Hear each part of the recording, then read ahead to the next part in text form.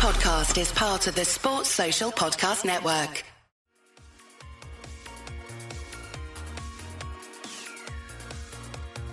Hello there, I'm Tony Gale and you are listening to We Are West Ham podcast.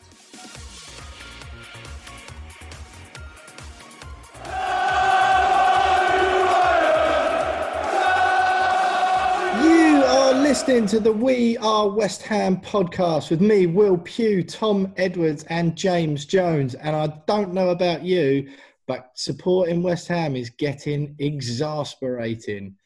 Somehow we thrashed, whipped, it's destroyed Champions League hopefuls Wolves 4-0 at home. I think it's our joint highest ever winning margin at the London Stadium. No one saw it coming. I certainly didn't see it coming. None of us did on the predictions last week. Dan from the Wolves 77 podcast didn't see it coming. No one saw it coming. Whether it was David Moyes being at home, Alan Irvine, football managing genius, no one really knows. But lads, brilliant to see you again. I'm not sure about you. Everyone else was pretty thrilled with it on Twitter. I'm just absolutely worn out of trying to keep up with this football club. Glad to see you both again. It's been a while. Wonderful to speak to you both after a league win. First one of the season, of course. James, how are you? I'm good, thanks, mate. Slightly jealous of your tan. You're still in Portugal. Not bad, is it? And your very loud shirt. But yeah, I'm great. I still can't believe what happened Sunday night, as you said. Thought we might nick it on the night, but never saw 4-0 in a million years. And yeah, it's just made waking up on Monday morning much easier than it has been for a while. Absolutely, yeah. I just in case you were wondering, for those of you watching on YouTube or who haven't watched on YouTube yet, more importantly, I think the boys will probably agree that this week is the one to do. I decided to extend my stay in Portugal, lucky enough to be able to work remotely. And after hearing weather reports from England and the quarantine potential I was facing, I decided it would be best to spend another week in the sun of the Algarve. But with that, of course, comes some very wafty holiday shirts. So if you haven't already logged on to the We Are West Ham YouTube channel to watch me and the boys, because we've launched it this season, and all of the podcasts and the records are available to watch in full on YouTube. I think this week is probably the one to do it, just to see the state of this shirt that I am wearing. And the link for that, the link for the YouTube, will be in the description of the podcast for this week. Thomas Edwards, not quite as tanned. I took all of this as inspiration from you when you broadcasted and did the We Are West Ham show from Ibiza. I must admit, Oleão in Portugal, not quite as exotic or party heavy, but it's all come from you, mate. How are you? Very good, mate. Like Jonesy said, I'm a little bit jealous of that tan. I'd have to be out there a few months to come back looking at bronze pal. But yeah, mate, all good. It's a lot easier the next week after win, I'm not going to lie to you. And you could not be thrilled. I don't get me wrong. The morning after, I was like, what happened? It feels like a dream. And now it's all back to reality that we haven't signed anyone, all this, and the negativity was coming immediately. But, mate, very happy. What a performance. What a performance. That's why I support West Ham for days like that. And it's made this week a lot easier. Absolutely. Now, I don't want to turn it to a negative straight away, because before, in the past, me and James have done shows, especially in the height of the fan dissatisfaction and the board protests, all that sort of stuff. We've done shows and we've got odd results in amongst all the negativity. And me and James have been quick to say, look, one win doesn't change everything. It obviously takes the heat off a bit. But at the moment, I don't know about you two, but I just feel like reveling it for a bit. I'm not in denial at all that this changes anything that's happened at the club. But we didn't scrape it. We won 4-0, didn't we? We beat Wolves 4-0. And albeit they were off, and you can see, I feel certainly they probably are a little bit of a weaker team without those big players, Jota and Doherty, that they've let go this summer. The new lads will obviously take a bit of time to bed in. But I really don't care for semantics tonight, James. We won 4-0. I can't believe it. It doesn't really matter who you play, does it? Yeah, no, but my head's telling me to just don't get too carried away, but my heart's just going, yeah. My body. Yeah, exactly. Yeah. Just pop open the bottle of champagne and let's enjoy it. I think, we haven't had a moment like that for a while, have we? Even at the beginning of last season when we'd beaten Man United and we were getting a bit excited then before it all went wrong when Fabianski got injured. It still didn't really touch on the feeling that particularly I had on Sunday. It was like almost like shock. And, where the hell did that come from? We're meant to be a club in complete disarray, both on and off the pitch. We're not meant to be beating clubs like Wolves 4-0. Yeah, exactly. It's like, hang on, you shouldn't be doing that. What are you doing? But yeah, I mean, you're right. It is only one result. But I saw someone tweet the other night. If you include cup games, you've actually only had one bad performance out of 5 this season. Okay, we've beaten two League One clubs. Don't round me up already, James. Yeah, I know. I'm trying not to, but I thought when I saw that, I thought, do you know what? Actually, no, it's true. We were poor against Newcastle, but we've easily beaten 2 cup sides. With second string sides really. We're very unlucky against Arsenal the week before, and then we've brushed aside Wolves. So there might be reason to be positive moving forward, but we have to keep our feet on the ground. Maybe we'll come crashing back down to earth against Everton in the cup, but we'll see. Don't start all that positivity now, Jonesy. I'm loving this week. I started it last week, and you two were all, well, how many points have we got after the Arsenal game? I'm not having it. I'm not having it to take the positive banner off of me this week. Absolutely not. Not you either, Edwards. That is for sure. Look, before I get the thoughts of the boys, we'll go into the Wolves game in a bit more detail. I've already decided tonight is going to be a positive show. Whether we like it or not, we've got to revel in a 4-0 win. We're through to the next round of the Cup. And as the time of recording, it's still 24 hours until we kick off against Everton in that League Cup game that Jonesy was talking about. So there's still time to be cheery then. If you're one of those people who listen to the podcast later in the week and we've been slapped 6-0, well, I'm sorry about that. We can't help it. But as of Tuesday night, 7 o'clock, me and the lads are still buzzing. Bit of housekeeping as usual. The Fantasy Premier League, We Are West Ham League is still going. Edwards, I'll talk to you about that in a minute. The code, for those of you who don't know already, is lowercase CNY6. OU. You can still join up to that, I think, in excess of 400 to 500. We'll have a few shout outs for those. The leader of the We Are West Ham League at the moment, Jonesy, having his customary tragic start to a fantasy football season. Tom, I believe you're doing even worse. As we've already mentioned, subscribe to the We Are West Ham YouTube channel where you can watch every single one of our shows that we record over Zoom. The link to that is in the podcast description below, whether it's Spotify, Apple Podcasts, or whatever. Click on this episode that you're already listening to, go into the description, and you'll find the link to our YouTube channel there, or you can have a look at my Wafty shirt and James's shirt in honour of the DT38 Dylan Tombides Foundation, for whom he is playing in our Betway charity bets this week. Jonesy, you'll have more on that later. Tom, I'm going to come to you momentarily for an update on the Fantasy Premier League. But what we've got coming up on the show today is we're going to that Wolves game even more, obviously. Moisey stayed at home. Alan Irvine took charge. Stuart Pearce was on the phone to him regularly in the stands. King Arthur is back and firing, and I am absolutely delighted to see that. So we'll talk about that. We'll go into the Betway charity bets. No winners again from either of us. Agonisingly close once again, but as we've already said, who saw a 4-0 win coming? So I think you can cut me and the boys some slack. We'll go into some headlines. Bit of a quiet week news-wise. Ryan Fredericks' injury. David Sullivan gave an interview to TalkSport. Get some reaction from the boys on that. We'll do a transfer section again, same as last week. We obviously haven't signed anyone. No one's left either. We'll do a quick run through the random set of names that West Ham are being linked with and will likely never sign.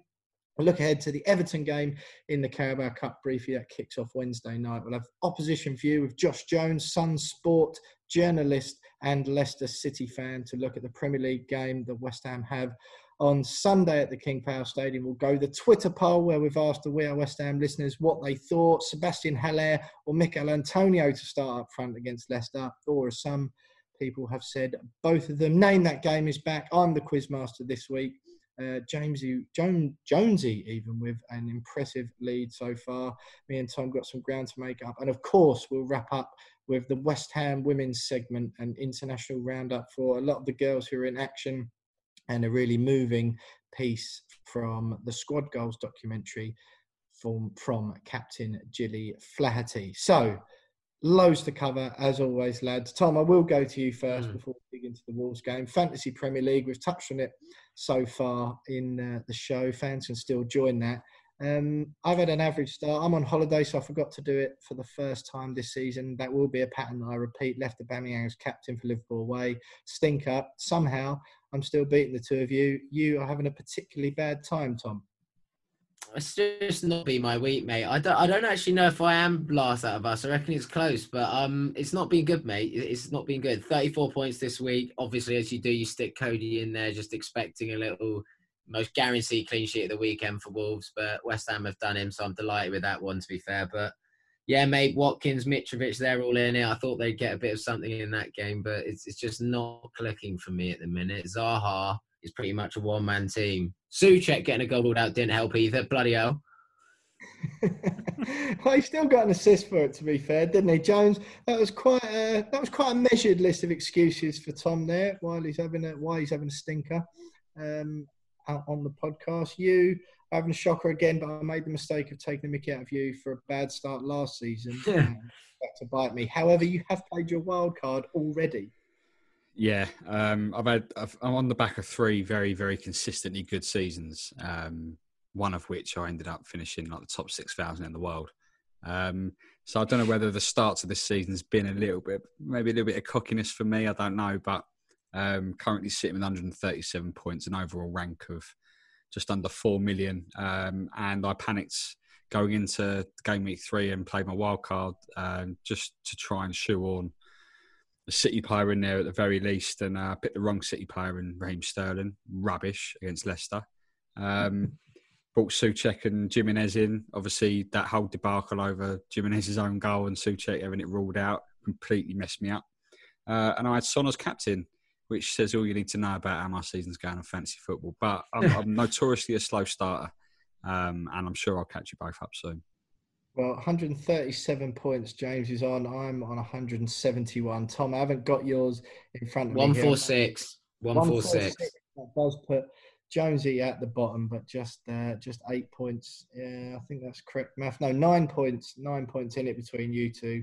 And then I'm a little bit further ahead on 171. Not great stuff. Just a quick shout out. I know not everyone listening will do fantasy football, so we won't dwell on it too much each week. But at the moment, Rudy Eagling, with a team name Moyes Mavericks, is leading the We Are West Ham podcast fantasy league at the moment on an impressive 224 points. So fair play to Rudy. And if you want to join, use that code that we mentioned just now. But let's go to proper football. West Ham have won 4-0. It used to be my granddad's favourite bet every week when he'd go. And the only one I can really remember is the Marlon Harewood hat-trick home to Aston Villa back at Upton Park. What a game, what a performance, what a team. Are we going to finish in Europe, Tom Edwards?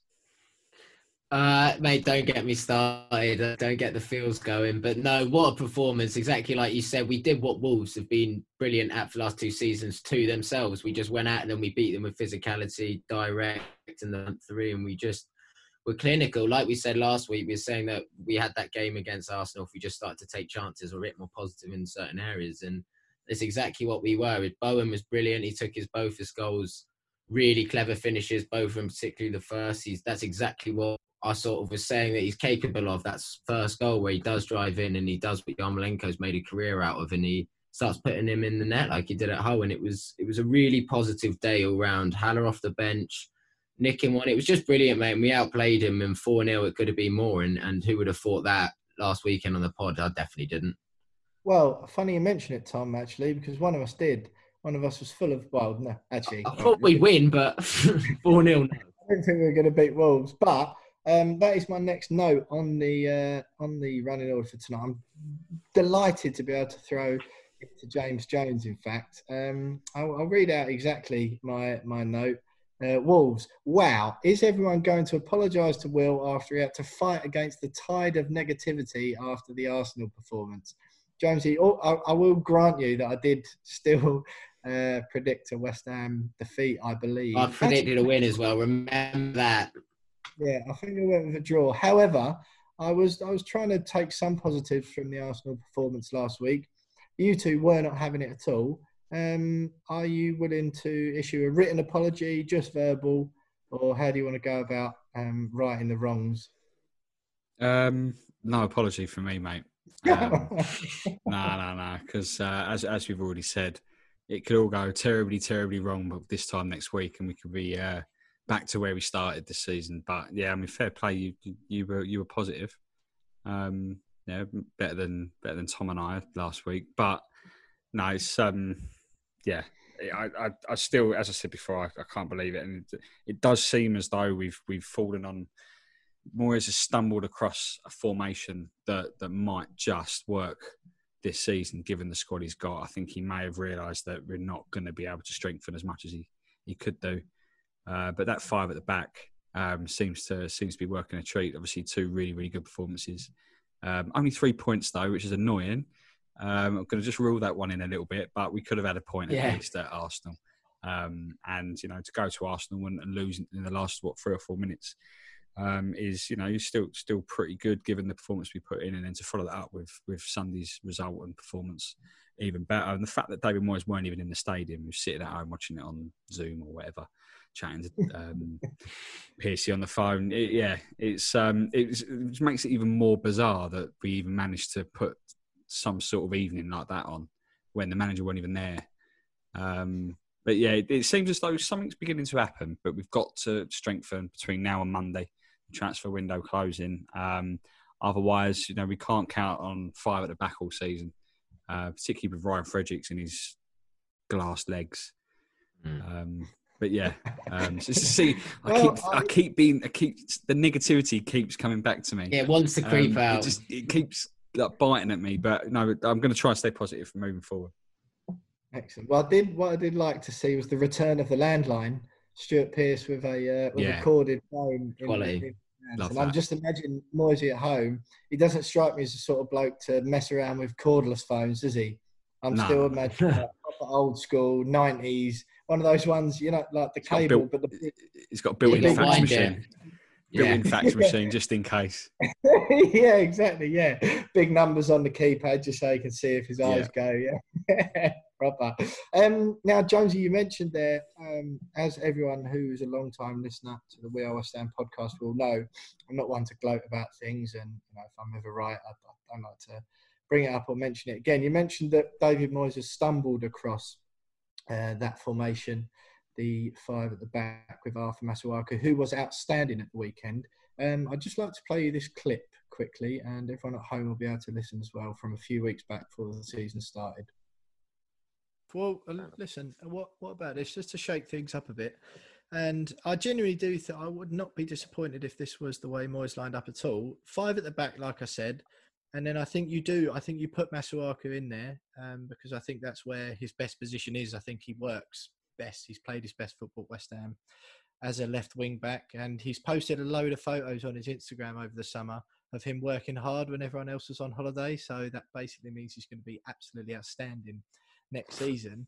No, but I have James. I don't know if you know that that's actually the rules. When footballers post videos of themselves working hard in the gym over the summer, that means they're going to be really good next year. Right. All right. Yeah. Sorry, I didn't realise you didn't know that, but that is how it works.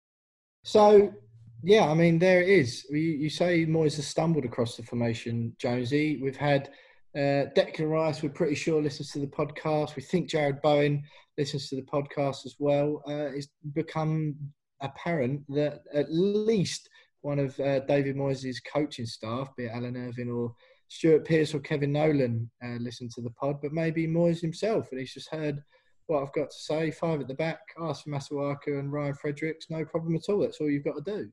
Right, you make a good point, mate. I think I'm beginning to wonder whether it was actually you on the other end of the phone the other night talking to Stuart Pearce, because you just seem to get everything right. Are you David Moyes in disguise?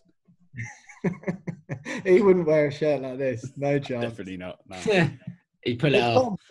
Tom, Moyes stayed at home, obviously. He was having some impact on the game, albeit through the phone. Issa Diop didn't play either. I'm struggling to think of who we missed least, to be honest. You know, Diop certainly our last best defender.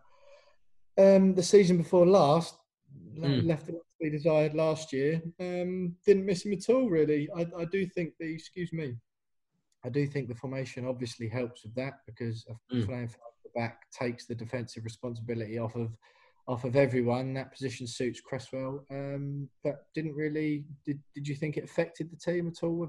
Or who do you think it affected? What affected us more? Is it Diop missing or Moyes? I think neither. Honestly, nothing. I think Moyes had done his work in the week. Presumably, it's obviously him who picks the team. It's him who gets the tactics out there. You have 15 minutes before they go out, 15 minutes at half time. It's a tough job to actually impact the game once you've thrown out a system and players to do that. Only the very best in the business do that. And he obviously did the hard work in the week. So I think Moyes was, as much as he wasn't there, and it's obviously comical he was on the phone, he's done a good job this week.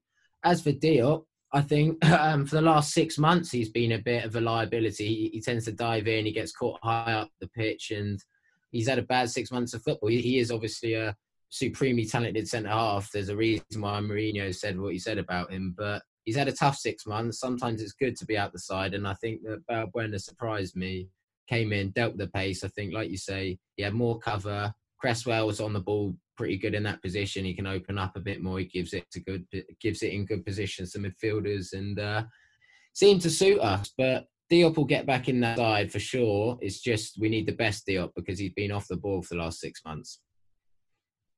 Yeah, Jonesy, you mentioned there, as soon as we can go back to a 4, would you be really adverse to staying as a 5 all season? Because I certainly wouldn't. I think we've got the attacking players they almost don't need the extra man with them. I think they're good enough to create spaces like that, especially with the wingers or the wing backs bombing on. I don't know. You sort of say as if it's just a matter of time until we go back. But why would you go back, even if we bring another centre half in? Why would you revert back to a system that suited Moyes well in his first spell at the club, and appears to be doing so again? I mean, I think Souček and the way that Souček plays in that midfield probably allows for us to play that system more than probably we could do. I mean, because he gets up and down quite easily. It means that we don't need that extra man in midfield, because he can get about the midfield a little bit easier. I wouldn't be that adverse to seeing us play the whole season. It's just I don't know whether we've got the squad depth in defence for it to work all season. This next week is going to be very, very important for us to be able to bring those players in. We're 1 or 2 injuries away in defence for us having to go back to what wasn't working before. But it seems to be working. The player seems to be buying into it, and long may that continue. And if it's going to continue working, even if it means that we're not going to beat everyone 4-0 every week, but if it's just going to add a little bit of stability, and we're creating chances in that system. As long as we're creating chances, goals are going to come, and then we're going to get points on the board.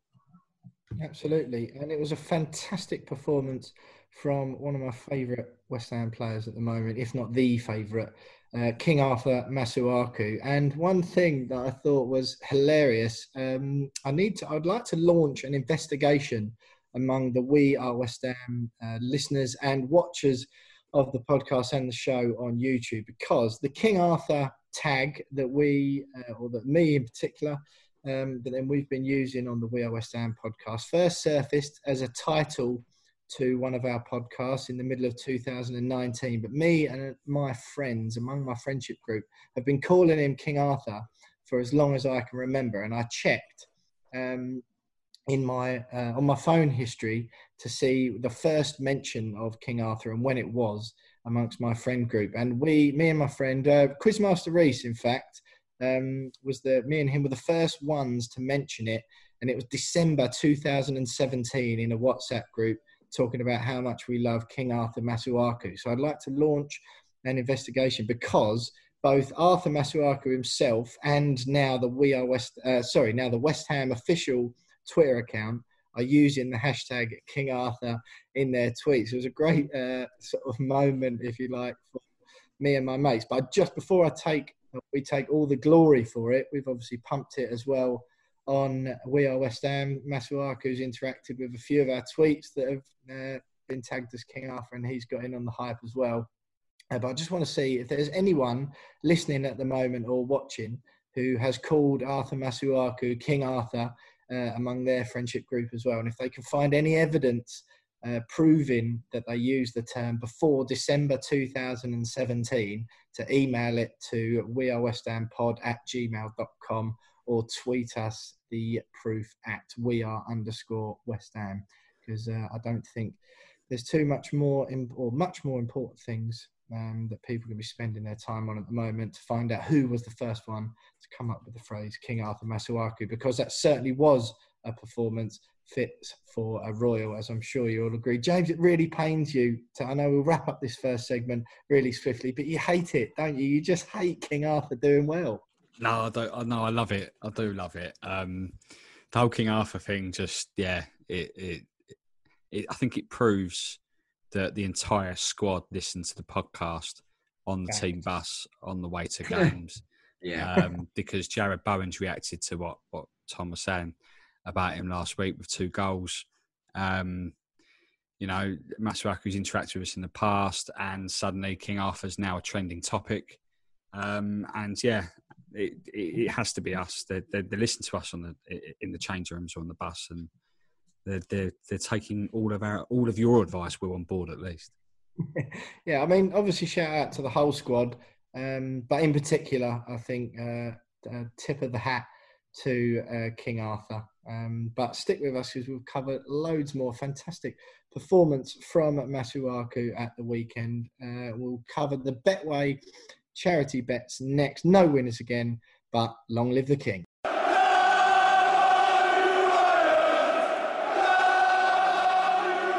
So me and the lads remain loyal subjects of King Arthur Masuaku. One thing, though, this week, we had the Betway charity bets. West Ham winning 4-0 was positive for most who support West Ham up and down the country, all across the world, of course, same as everyone who listens to the We Are West Ham podcast, no doubt. However, me, James and I, on our new segment, we've partnered up, and Tom, of course, have partnered up this season with Betway for a fun little segment as part of the show and raising money for some West Ham related charities. Betway kindly donating a £50 stake, or giving us a £50 stake to bet on the West Ham game each week. 3 selections me and the lads pick, and any winnings at the end of the season go to we've all chosen to play for. I'm playing for the Bobby Moore Fund.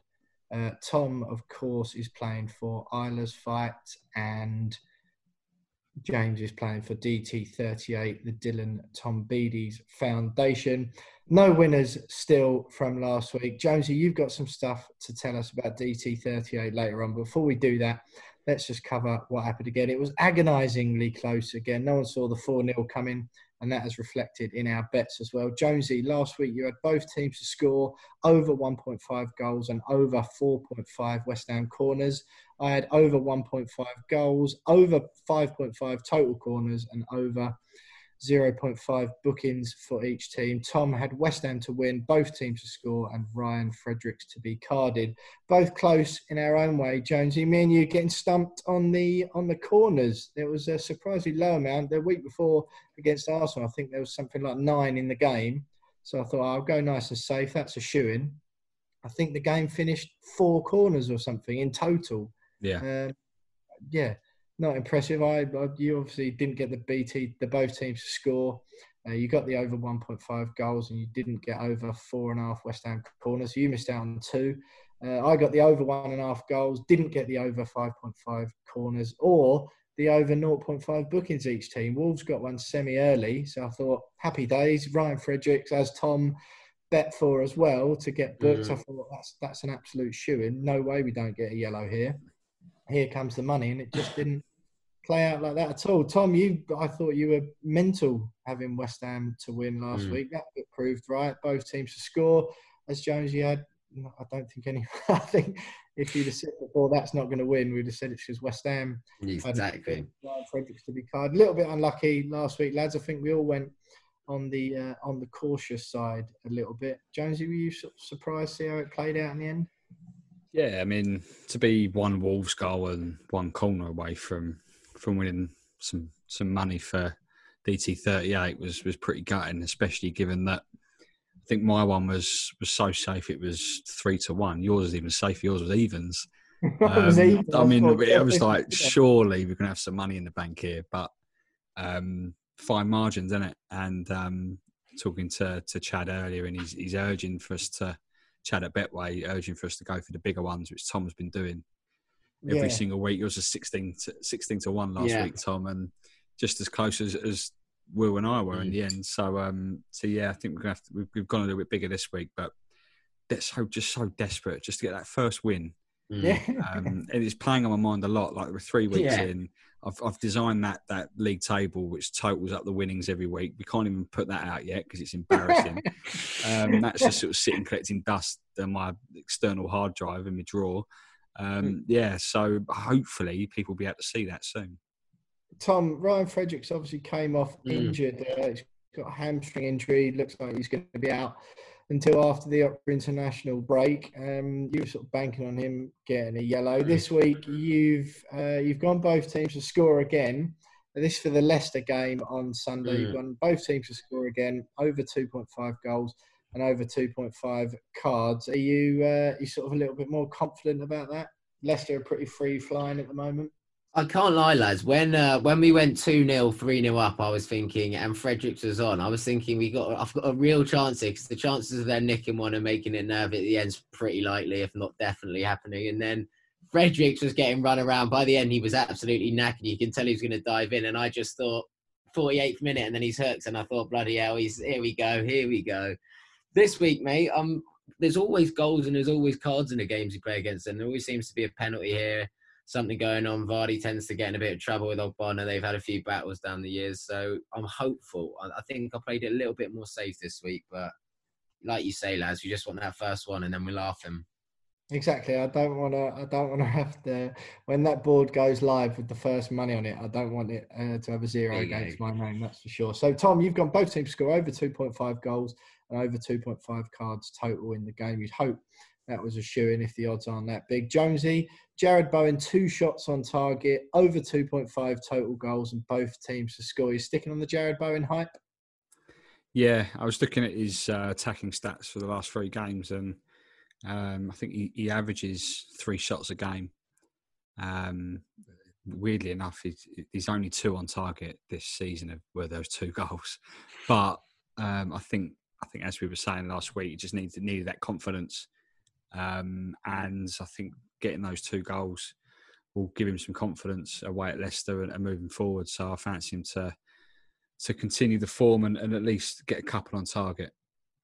Yeah, well, Leicester are banging them in. So are we, apparently. So I've gone for over 2.5 goals, over 0.5 goals in each half, and less than 5.5 total bookings. I can't see people throwing themselves around and getting smashed up this weekend. I hope not to be proved wrong, but I'm just think pretty safe-ish again with that.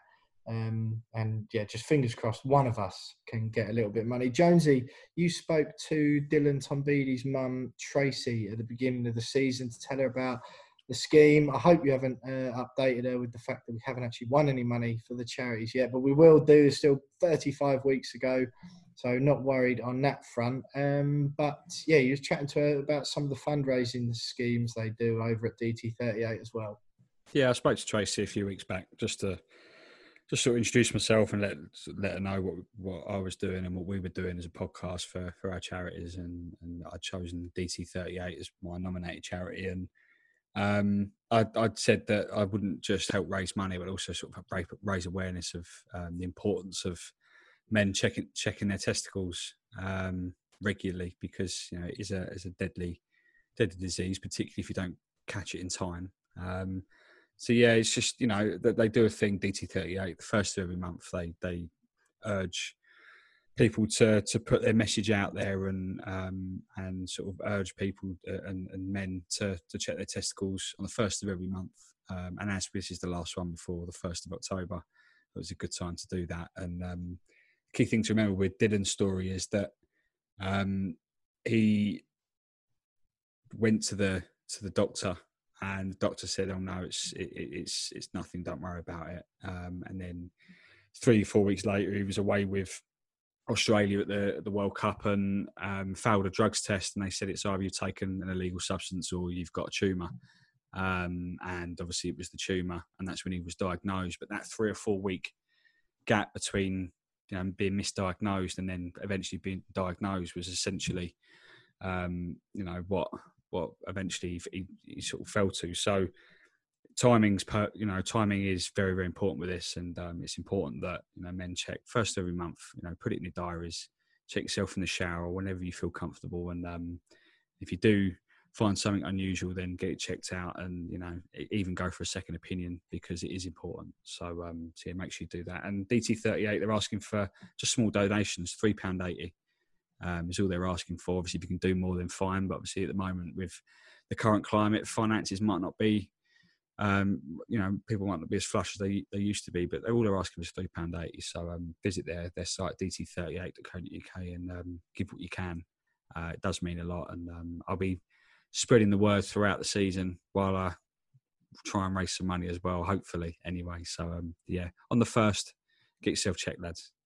Excellent. So that's, if you can't find it online, it's DT38. Just search DT38 Foundation on Google. It's funny you say that, James. In the sort of spirit of what the message you're trying to get out. I've done it before. I sort of make a habit of checking anyway. I found something like a growth before, went and had the scan. It's one of those things where you'd rather not have it done, but ultimately you sort of pull your shorts down a bit, flop them out, do a little ultrasound. And yeah, I was lucky. Obviously, they told me it was just a harmless cyst or whatever, and that not to worry about it. But far better to check. I was a little bit concerned beforehand, but you go, they sort it out. And it's always, with any of those things, better to know one way or the other, isn't it? So great message. And like you say, hopefully we can carry on or start perhaps raising some money for the good causes. Tom for Isla's Fight, me for Bobby Moore Fund, and James for DT38. You can, of course, go and back our selections on the Betway website and app under the Bet Your Way, Build Your Own Bet section of the Betway website. Our bets for the Leicester game will go up around Friday night. So hopefully money on the board soon for me and the lads. Stay with us, because we'll chat the headlines of the week next. Ryan Fredericks, hamstring injury, out until the end of October, at least by the looks of it. David Sullivan, and the interview he gave once again to TalkSport, and the rapidly becoming laughable segment that we do on the We Are West Ham podcast is the transfers. Stay with us for all of that next.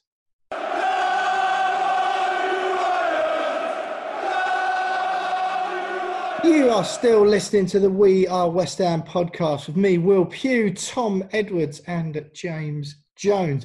Great work and a great message from Jonesy there about the DT38, Dylan Tombides Foundation, who Jonesy is trying to earn some money for this season on the Betway charity bets. However, headlines of the week, lads, other than winning 4-0, which is probably the biggest and most surprising news, or the most surprising thing that happened to West Ham. It's been a fairly quiet week. Obviously, it's transfer season, so it's West Ham, so obviously it's going to be quiet. Ryan Fredericks, he pulled up in the Wolves game fairly early on, and the club have confirmed he's got a hamstring injury and is likely to be out until after the October international break. It seems a shame, given the new system that Moyes has been playing recently. Do you, Tom, sort of gutted that he's going to be out because he has been better? Or do you think, you know what, it might be a chance for perhaps Ben Johnson to come in, or Ashby, who played in the Cup the other night, to come in and stamp their mark on the team?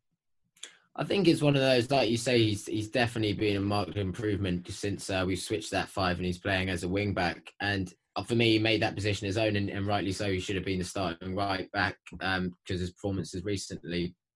However, I do think Bob Johnson's got potential. He's brilliant at the end of last season. I don't think there's a massive step down, shall we say, in ability between the two. And I think Johnson's probably got the highest ceiling. So it's not one of those I think is going to massively impact us and cause us massive dramas over the next couple of weeks, because it's only a game he's out for anyway in the league, isn't he? Only missed about 2 games because of the international break. Was at a nice time for him, so should be all right. And maybe actually will force the board. It's another reason to go out, look at fullbacks, and potentially get a utility fullback who can play both positions, because they're trying to penny pinch, and at least we can fill both slots in a way. And I think it might actually force us to go out and actually put some money on a fullback in one way or another. Jonesy, sort of buy into what Tom's saying there, or do you think that if nothing else made the club go out and spend money, why should this? I think we have to. It kind of goes back to what I was saying earlier about, we're 1 or 2 injuries away from having to revert back to our old formation that wasn't really working. We need cover in those positions if we're going to play this system for the rest of the season. And with one right back fit and is relatively inexperienced, and this isn't, Fredericks might come back for 3 or 4 weeks and get injured again. His injury record at the club is pretty poor.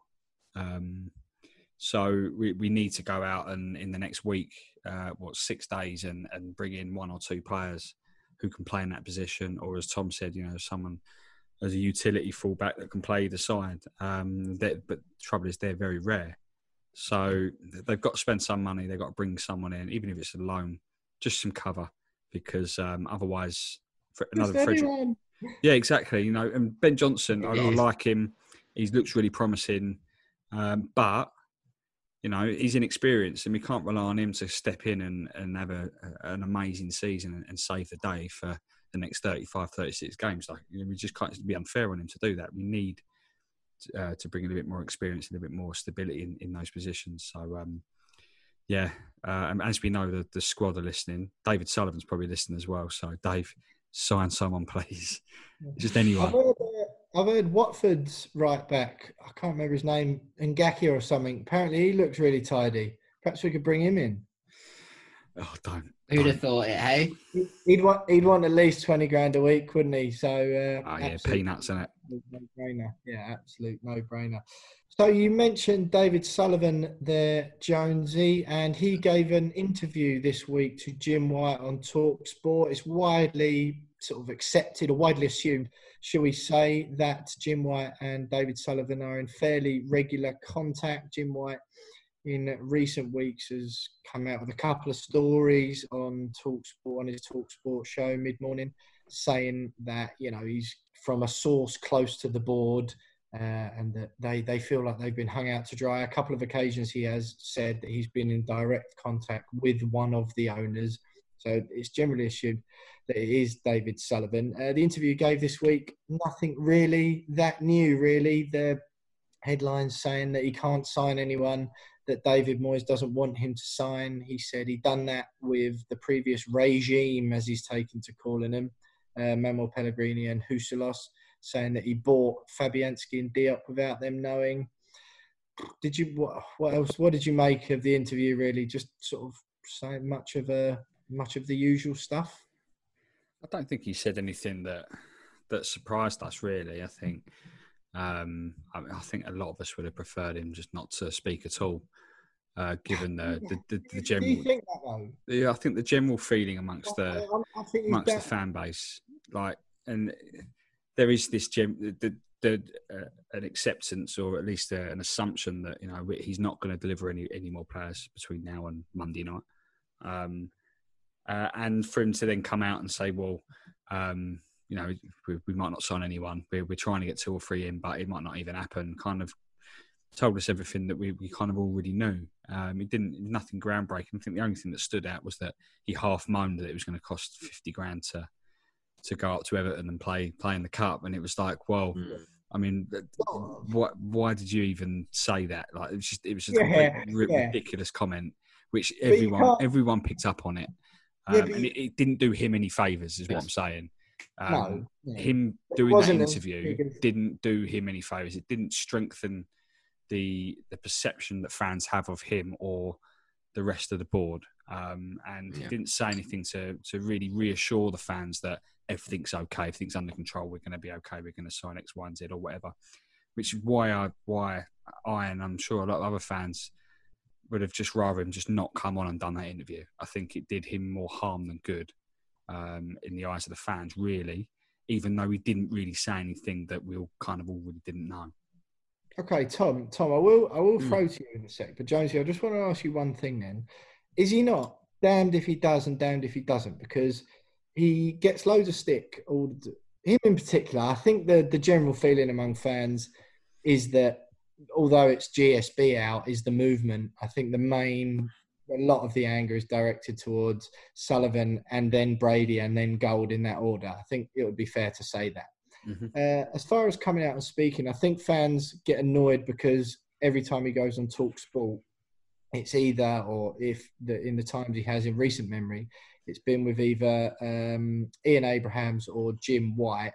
And there's a sense among fans that they both are, not friends, but you know what I mean, like professional contacts, and that Sullivan gets an easy ride. Or David Gold did an interview with Moose earlier this year, and the feeling after that, and the same again, I think, from Jim White, is that he gets an easy ride.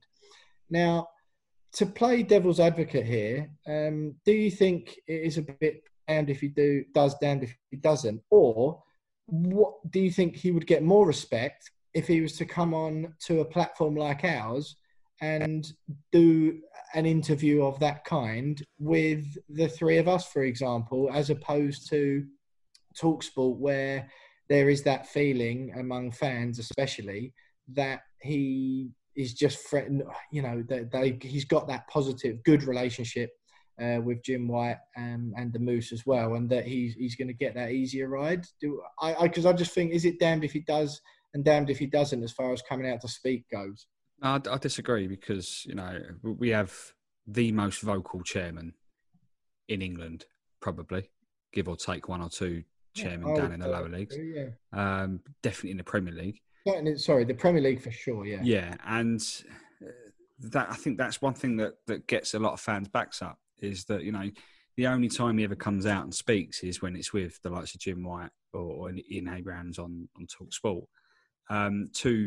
Two broadcasters that have never criticised David Sullivan, Gold or Brady for what the fans criticise them for, and what they have done over the last few years particularly. You won't find Jim White criticising David Sullivan. That's why David Sullivan will go on and do an interview with Jim White, because he knows he'll get the easy ride, the easy interview. He won't be pressured into answering difficult questions, the questions that the fans want answered. And yeah, you're right. He would get a hell of a lot more respect if he came onto a fans forum, like a podcast like this. I know that, I think West Ham Fan TV have asked him numerous times to go on, and he's declined every time, I'm led to believe. So, and there's probably more other podcasts that have done the exact same thing, and he's declined because he knows he'll get pressured. And I think that's why he's better off just not doing these interviews with TalkSport, because he's not going to say anything that's going to go anywhere near repairing the reputation in the eyes of the fans. He's better off just staying away from the limelight, not doing these interviews if you're not going to do it with fans or other broadcasters, and just get on with the job in hand, and that's signing some players and fixing West Ham United. So yeah, that's the way I see it, and I'm sure I know I'm not alone in that thought.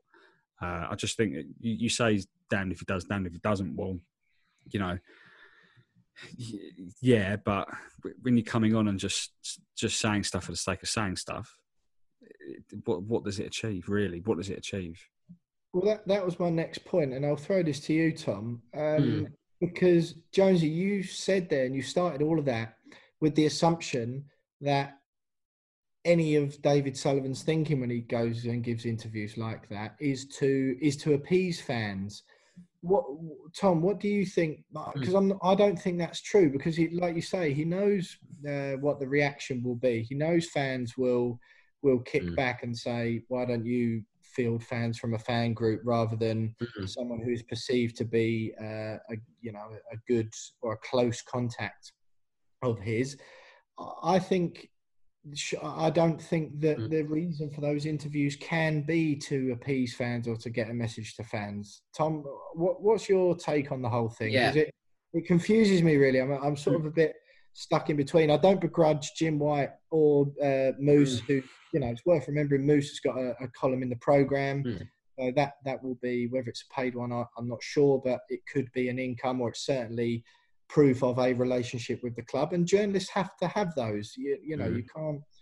The Sky Sports News and TalkSport wouldn't be the organisations they are with the listeners and the viewers in the millions if they didn't have positive relationships with clubs to get, you know, it is a give and take process. So what do you make of those interviews, Tom? Because I think, although James says it might not go the way he'd like, if he was to come on the We Are West Ham podcast, for example, or any fan forum, as James mentioned, there, at least with some measured but deliberate and structured questions, he might at least, whether the answers were what fans would like, he might at least garner a little bit more respect for at least fronting up, do you think? Yeah, absolutely. And I think that when he goes on these big platforms, I'm a believer like Jonesy, and I think the reason he does it is for selfish reasons, mate. I think it's to do with the fact that he often comes and does it when he's just been on the back of poor press the weeks or months before, and he's doing it to save his face and put over a sort of image to these broadcasters and sort of lend his olive branch to sort of show that he'll give him big material and he'll give him big sound bites and sort of don't oust him, give him that respect. As in, for him, it's easy to go, look, we'll give you this massive thing, which can draw over 3-4 days of massive news off you as your platform, and it's from you, and we'll make you a lot of money or get whatever it is that comes in for them. So I think he's doing it to keep a relationship there in order for him to have a bit of saving of face in the press. And then secondly, about his actual interview, I thought it wasn't as bad as we've seen him. It wasn't as bad as we've seen him, but each time he comes on, he just doesn't come across as a particularly professional football man who is going to take a club to where a club like West Ham should be, and that his head's in the right space. And he says things like, but the last regime's transfer window and transfer strategy was terrible. And then in the same sentence, he says, we've got a brilliant starting three in the cup last night. Here are all outstanding footballers. Anson, Haller, Yarmolenko, all brought in by Pellegrini. He says depressed a few days before a Premier League game. He says that he's depressed about the transfer window. And you've got a whole club listening to that. You've got a whole fan base listening to that. That's not helping anyone in any aspect. But I think it's mainly selfish reasons, but I think this is probably one of the few interviews I've heard him do where I really can't have anything too serious or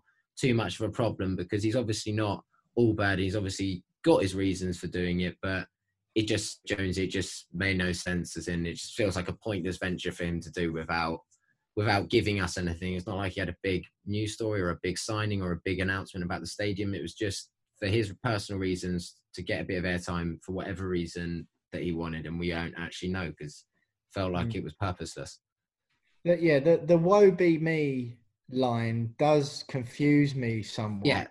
Just, I think with statements like that, it just seems to, I don't know, alienate him to the fans even more. Not that he's bothered about that, to be honest. I don't think, but I don't think you can log on to Twitter. I know Twitter's not the place to go to for your gauge, but there's the amount of the fans marching in the thousands earlier in the year, that doesn't come from nowhere, does it? These things are real. And, it's easy to type something on Twitter, but where it gets to the stage where that many people are actually taking physical action and going on a march like that, that hasn't even been seen at Newcastle in those sort of numbers, has it? We're widely considered to be the most unhappy with the board. And I just find it confusing that, like you say, because it's not the first time, every time it comes out, it's like, it makes me really depressed. It's like, what on earth are you talking about? What on earth are you talking about? Like, you are the one with all the cards in your hand, and you can play them however you like. You've got the money, the decision-making power, the majority of the shares, which means that you can make all the decisions. You have all the cards in your hands. Every other club in the Premier League is going out. And he mentioned we're not a monarchy, we're not Qatar or Manchester City or whatever. Fine.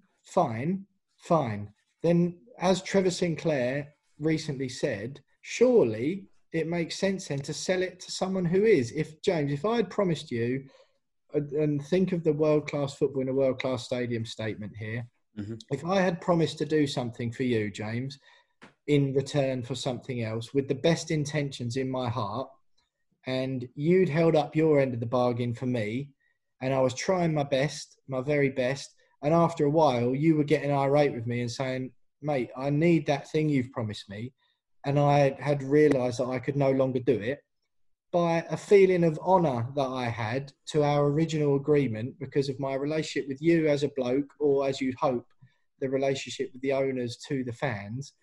But on the virtue of that honour, I would say to you, James, I'm really sorry, I can't provide that, but I'm going to do my best. And here is someone who can. So you are getting the bit that I promised you, because although I might not be able to provide it, I wouldn't be able to live with myself. And it goes against everything.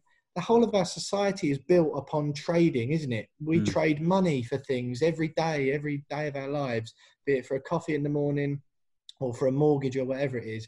You go into Starbucks and you give them your £3.50 and ask for a latte, and they say, yeah, no problem. If you wait 5 minutes for your latte, then you start going, well, where's it gone? If it's 15 minutes, you say, you promised me a latte 15 minutes ago, and then all of a sudden you notice they haven't even bought the coffee machine to be able to make the latte. You'd start kicking off and going, hang on a minute, I want my money back. That's how the whole of society works, on people giving and something and getting something in return. It was leave your spiritual home where you've all loved going, for generations of your families have loved going. In return for that, the team on the pitch will no longer be cruddy, scrapping for relegation one. Everyone was kind of dragged into that agreement anyway, whether or not fans were willing to do it and willing to go into it with an open eyes and an open mind is that's gone anyway. I'm not certain that fans did go into it with that. And the situation we're on now, it baffles me. The most baffling thing of all of it is that the owners are clearly in a position, as they're openly saying now, you know, we haven't got this money. So, but surely you feel some sort of sense of guilt for the original promise and what you've done to fans, and some sort of sense of responsibility to pass the club on to someone else who can. Because interviews like that, it's just insulting to people. I genuinely believe, I agree with that. I genuinely believe that, I think David Sullivan still believes that he can deliver that promise. How, mate? How? Well, everyone knows that it's quite obvious, 4 or 5 years down the line, that he's not going to be able to do that. But I genuinely believe that he still believes that he can deliver that promise of a world-class team and a world-class stadium. And I think, you know, the reality is that he can't and he won't. And Trevor Sinclair was right. And as you just said with that great Starbucks analogy, like, it's time for him to accept that he can't deliver that promise. I don't doubt his intentions were right at the time, and the board and the club's intentions at the time to get fans on side for that move weren't right. I don't think it was a stone cold lie. I don't believe it was a lie. But they have to now accept that it's not going to happen under their stewardship. They're not going to be able to deliver that promise. And it is time to hand the club over to someone or a group of people that are able to give fans what was initially promised. Because they say they're fans themselves. Well, like, come on. Like, you then should know how we feel as a group of fans about what we've been promised and not been delivered.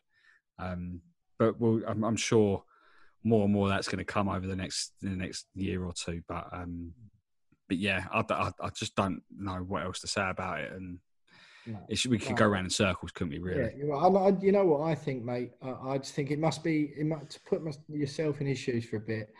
If you're in that position, you know, he's got lots of money, and people sort of think, oh, because he's got lots of money, that stops your problems in your life or whatever. And for most people who've got lots of money will tell you that that's not true. Money and fame don't solve a lot of your problems. And it must be one of the most impossible admissions of failure to make. If you make a failure in your business, your day-to-day business, whether you're in construction or like gold in with Ann Summers or whatever, if you make a business decision like that and you don't sell as many pairs of knickers that month, or you don't build as many houses or whatever, then that sort of, even that, people struggle, their egos will struggle to accept that. But if you're a West Ham fan and you finally got to a stage in life through other means where you had enough money to buy your boyhood football club and be the one in control, it must be almost impossible to admit that you not only sort of cocked it up, but whether you agree that it's right or not, you have left the vast majority or a majority or a large part, let me refine that once more, a large percentage of the fan base who just resent you for what you've done and changing their life. That must be an impossible thing. And I think even now, if they were just to go, look, we are so sorry, we have stuffed up. It was really impossible to admit it. We'll pass it on. We're sorry, we can't do anything else. We'll pass it on, and we really hope that the future is going to be better. That's what I would hope for. I did not expect to have this little detour onto this topic, I'm afraid, lads, but obviously just a topic that we are all pretty passionate about on the ownership side of things. The transfer rumours, we'll cover that briefly next, and a quick look ahead to Everton in the Carabao Cup.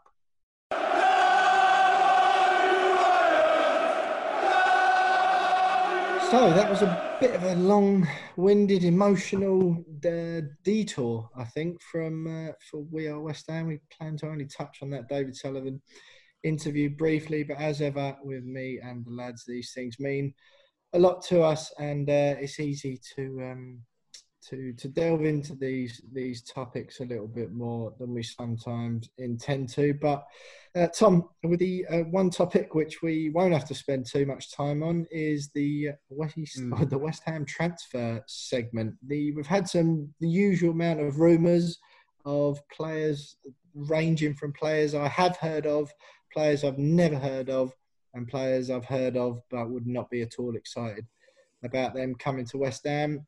I know you've got a couple. I think Leicester have made a signing in the last few hours which could impact on us. Yes, well, mate, there's Wesley Fofana, the young lad from St Etienne, centre-half, who's a 19-year-old, very talented centre-half. It looks like Leicester have agreed a fee with them, with St Etienne, around 36 million and a bit in bonuses, which isn't too dissimilar to the deal we proposed at the back end of last week. But obviously, there's other things in play, but I guess it's also a show of where we are in the market and how desirable they are for some players, because that one's gone through and looks to have been wrapped up, or is being wrapped up as we speak. Other than that, I've seen Jonathan Tah was linked with us. He'd be a great signing, a loan to permanent, the Bayer Leverkusen centre-half, who's got 10 caps for Germany, and he's only 24, really good age. And apparently it's a loan to View we're looking at, but seems like any centre-half who's over 6'2" and plays in Germany or Italy is on our radar at the minute. So I think it's one of those weeks, lads, where it's going to get down to the deadline, and as long as we got someone, we'll be happy. Yeah, well, I've got Montpellier striker Gaëtan Laborde. I've read that in 2 or 3 different places today. That one, again, sort of very early stages, rumour, nothing concrete. Apparently, we've had a loan deal for Chris Smalling rejected because he wants to stick in Italy next season. We're supposed to have opened talks with Napoli for their defender, Nikola Maksimovic, centre-half, I think, and we're considering a bid for Rangers captain and right-back James Tavernier. I mean, you know, unless he's Kieran Tierney level, anyone coming down from the SPL, knowing it for me, I've never really been that buzzing about transfers. I've always been about it once they've signed on the dotted line and holding their shirt up like this. So it's hard for me to get excited in a normal transfer window when it looks like we're actually spending money. In one of these, you know, I struggle to give much credence to any of these. Jonesy, Joe Rodon as well from Swansea. I think some news about him. Yeah, Joe Rodon at Swansea. He's got a lot of promise, quite highly rated down there, but also very injury prone, which kind of fits our transfer strategy, doesn't it, from years gone by. So yeah, you never know, but you know, if he can stay fit, then that would be quite a good signing, I think. James Tavernier, actually a good signing. I think it'd be quite a good signing for us if we can do that deal. But the others I don't know a great deal about.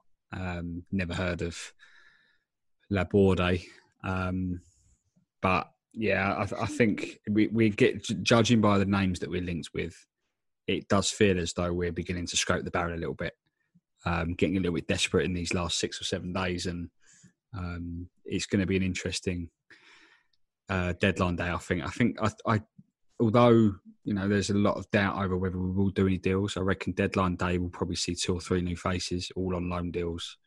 Maybe a view to buy like Souček was, and if they can come with the same quality as Souček, then I wouldn't mind. But it does seem as though we're beginning to get a little bit desperate, scrape the barrel. I must admit, fair play to Joe Roden as well at Swansea, playing for Swansea and signing a £100 million podcast deal with Spotify recently. I've got a lot of time for that. Fair play to him. I don't know how you manage playing football in Wales with still doing a podcast, the most successful podcast in the world out in California. So I'm glad you got that one, Tom, because I was a little bit fearful that might go over both of your heads. Anyone listening at home, just Google Joe Rogan podcast and you know what I'm talking about. He's almost as big as We Are West Ham. Our £100 million deal with Spotify is in the offing any day now. I think Declan Rice is the only potential outgoing, lads. I've just written snore off on the running order because it's just a load of usual stuff. It's just wait and see, isn't it? If Chelsea are going to come in with a big bid at the end of the window, then we wait and see how we get on. Whether they will or not, it's just speculation. From our point of view now, I'm not particularly concerned. It seems to me like he's certainly not playing like a man who's had his head turned. I thought he was really good the other night against Wolves. My feeling deep down is that we'll be able to hold on to him at least until January. I don't know if you two feel the same, Tom. Yeah, I think he'll be here with all the noises coming out from the camp after the win on Sunday. Irvine come out, obviously he said he's not going to go anywhere, and like you said, he says, look at him, he looks like a player who still wants to be here and that his head's in the game here. And I think Jacob Steinberg did an article today saying that there's no chance. West Ham is saying that there's absolutely zero chance that will be moved on this window, and I think Chelsea are starting to look elsewhere, fingers crossed. But yeah, transfer window can change, but I'd be very, very surprised if he's still not there come the end of the week.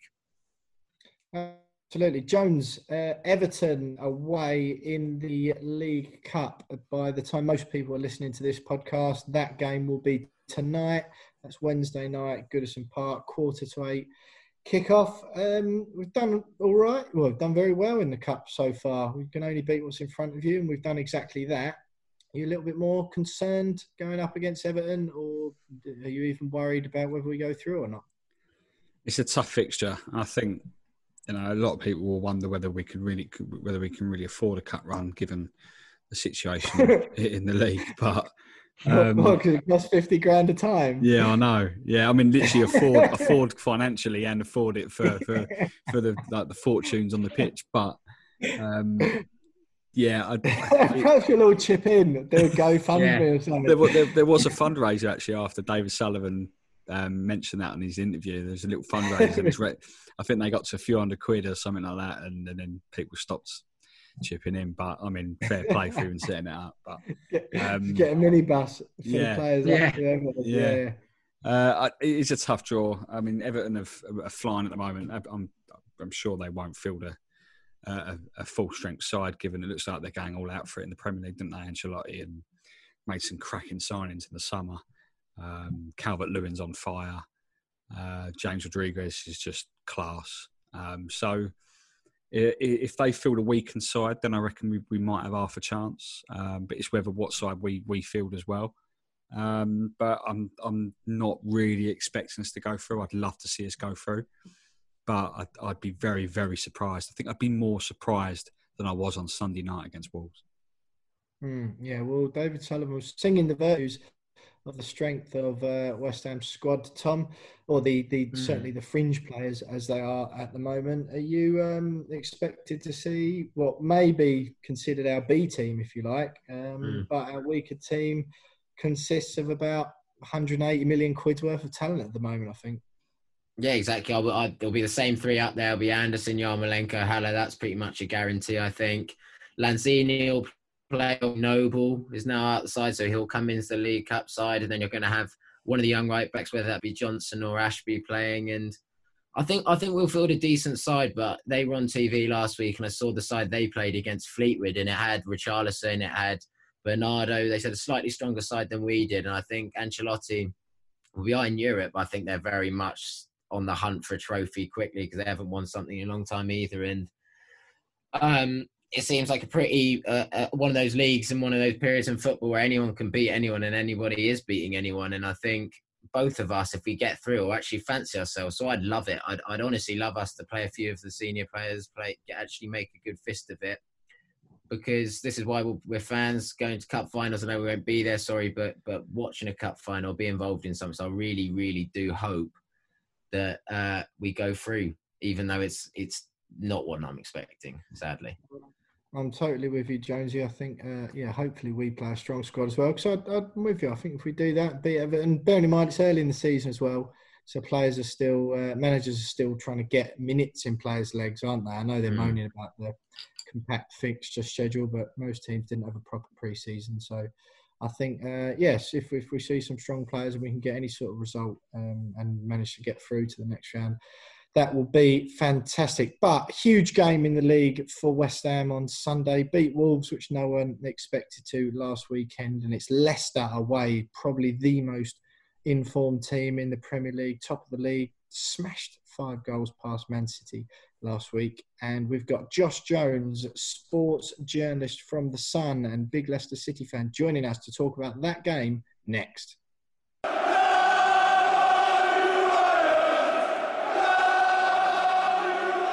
So all three of us hoping that West Ham go through in the Carabao Cup Wednesday night against Everton. A tough task, but certainly doable if West Ham carry on their recent form. One team who has been in fantastic form, in fact, the best form in the Premier League because they sit top at the moment, are Leicester City, thrashing Manchester City at the Etihad, 5-2 at the weekend. And joining us, I'm delighted to say, to run through that Leicester game on Sunday at the King Power, lunchtime kickoff, is Josh Jones, sports journalist from The Sun and big Leicester fan.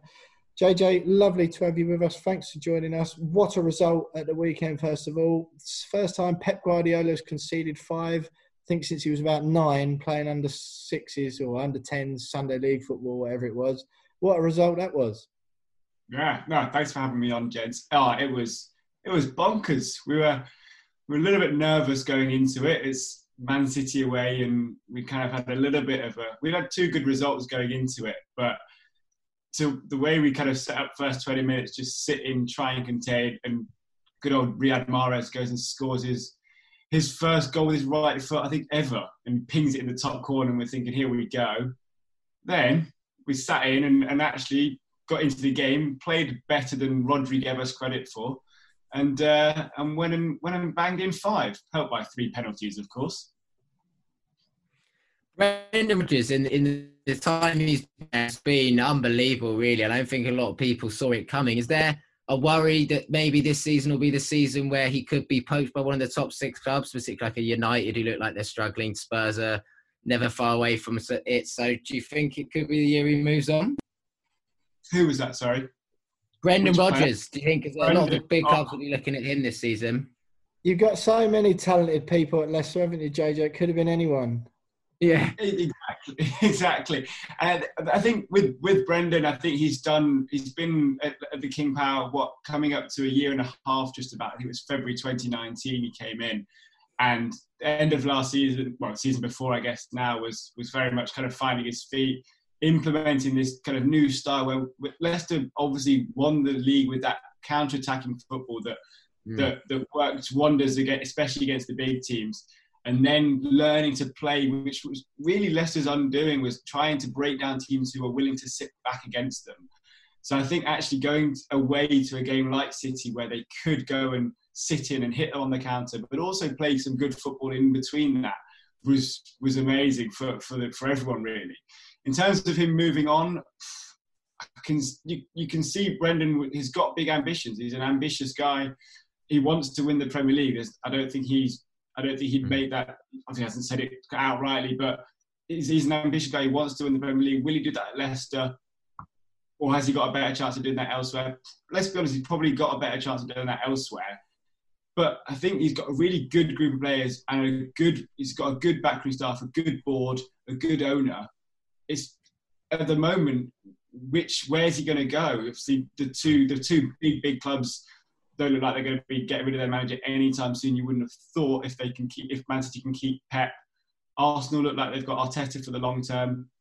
Do you look at a Spurs or a Man United? Possibly. Does he go back to Chelsea? It's got to be a worry, especially if Leicester keep up such their good form this season.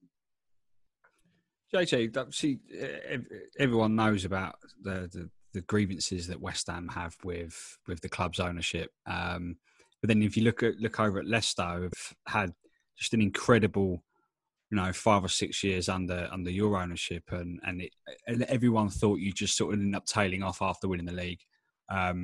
Did for maybe sort of half a season, but then it seems to have sort of jumped back up again. What is it that they've done at Leicester which has allowed that continuity and that consistency of attracting the likes of Brendan Rodgers, bringing in those players? Surely it's not down to just winning the league one season and then just living off of that reputation. What is it that they're doing at the club to continue grow Leicester the way that they are and do such a great job? Yeah, it's a great question. They've actually spent, it's about 10 years since the King Power Group bought Leicester City from Milan Mandaric. They celebrated their 10 years earlier this year, and that goes right back from kind of being on the brink of administration through the Championship, through that playoff heartbreak against Watford, obviously, to then get into the Premier League, and then have the Nigel Pearson saga, and then bring in Claudio Ranieri, which a lot of people weren't agreeing with, to go onto the league, to then get rid of Ranieri, etc. But the club, and obviously the late chairman Vichai Shrivadapaba and his son Top, these guys really care. They didn't just want to buy a football club and just throw loads of money at it and hope to get more cash out of it. These guys wanted to get involved in football. They wanted to kind of cultivate a team and make it their own. And whenever, especially when Vichai and Top, and now sadly only Top, whenever they're around the club, they've got such good personal relationships with everyone. They care so deeply. I remember even when I was kind of a kid, I'd be at the ground and you'd meet like very, very briefly, but you have a very brief interaction with one of them, and they're so friendly. They just love being around the club, and there's that genuine warmth of actually these guys are so respected. And these guys are like among the richest people from Thailand, among the richest in the world, let's be honest, but very, very humble, very down to earth. And I think there's a lot of it of, okay, we're not football experts, so we're going to get the people in who know football, who are going to make those kind of decisions as well. But we care about this club, and we want it to do well, and that's been absolutely crucial. That's got to be that sounds like the absolute perfect mix that you want in an owner, doesn't it? Perhaps especially the awareness that that you might not know the best way to run a football club, and leave that, or hire some professionals who perhaps do, or certainly a specialist in their field. Your recruitment always seems to smash it out of the park. I can't think of too many, if any, bad signings you've made over the past 3 or 4 years or whatever. So sort of an envious position. We were saying the same thing about Wolves going into that game last weekend. JJ, we normally let people go and do this, the Twitter poll segment, without our opposition view guy on, but we'll leave you on it for now so we can wrap up this segment. We put out a Twitter poll, as we do every week, to the We Are West Ham listeners on Twitter. That's @WeAre_West Ham. If you don't already follow us on Twitter, go and do that now, and you can get involved every week. Jonesy, it was a simple one this week. Sebastian Haller has been banging them in for fun in the Carabao Cup. You and Tom are quick to party and take your shirts off and spin them around your head whenever he does that, because, oh my God, how good is he? You don't like it when I remind you that he's doing it against Championship or League One opposition. However, Mikel Antonio has been doing it in the league again, not in such hot goal-scoring form as he was at the end of last season, but still doing an excellent job in that one up front lone striker role. So we simply put it to the We Are West Ham listeners earlier today, Sebastian Haller or Antonio to start up front versus Leicester. Now, I was the one who put the poll out earlier today, and within minutes, I seem to feel that I perhaps made a mistake in not putting an option for both on there. I don't think that is an option because of the style of play and the formation that we're going to play. He's just not going to play both up front. But Jonesy, what were the final percentages, and what do the We Are West Ham listeners want to see for that up front, or to take that striker's berth against Leicester on Sunday? Well, it was a pretty runaway winner, Mikel Antonio, with just over 61%. Yeah, I think everyone still wants to see Antonio start up front, even though Haller scored 5 goals already this season, 4 more than Antonio. But is what it is. But there's, as you said, a lot of people have said both. Amir Narozi, both. At Across Hammer, both. Adam Nunn has said Haller up top, Antonio on the left, and Bowen on the right. But I wouldn't mind seeing that, I suppose. Tom Toll, can we keep the wing-back system and play both? Put Yarmo in the number 10 role, which is, I'm not too sure about that one. But it does seem as though Antonio's the favourite, just because he runs around a lot more. I think he's a little bit more mobile. But Haller's the better finisher. He was on the pitch for 2 minutes against Wolves and already scored. I can imagine what he could do in 90. Yeah, but I'm not biting on this one. Tom, we'll throw to you in a minute. JJ, just while we've still got you, what do you think? If, as a Leicester fan, who would you prefer to face? The We Are West Ham listeners there, 61% saying they prefer to see Mikel Antonio. To be quite honest, there's not going to be 2 up front. So those asking for who'd like to see both, I just don't think that's a realistic situation. There is half a chance. James mentioned there, Haller has been putting him in the League Cup against Reece Burke and other such defenders. But who would you rather see as a Leicester fan lining up? I think, especially if we're going with the back 2 of Evans and Söyüncü, which I think is likely, I'd rather see Haller. I think Söyüncü up against Haller, I'd back Söyüncü out of the 2. I haven't watched loads of West Ham so far this season, but especially from what I saw from Sunday's highlights, looked like Antonio was running the show. Personally, I haven't seen the full game, but looked like he was really stretching the defence and really causing problems. And I think I'd rather see Söyüncü and Evans go up against a big man and go kind of head to head with him, rather than having Antonio drawing them out and bringing the others into play.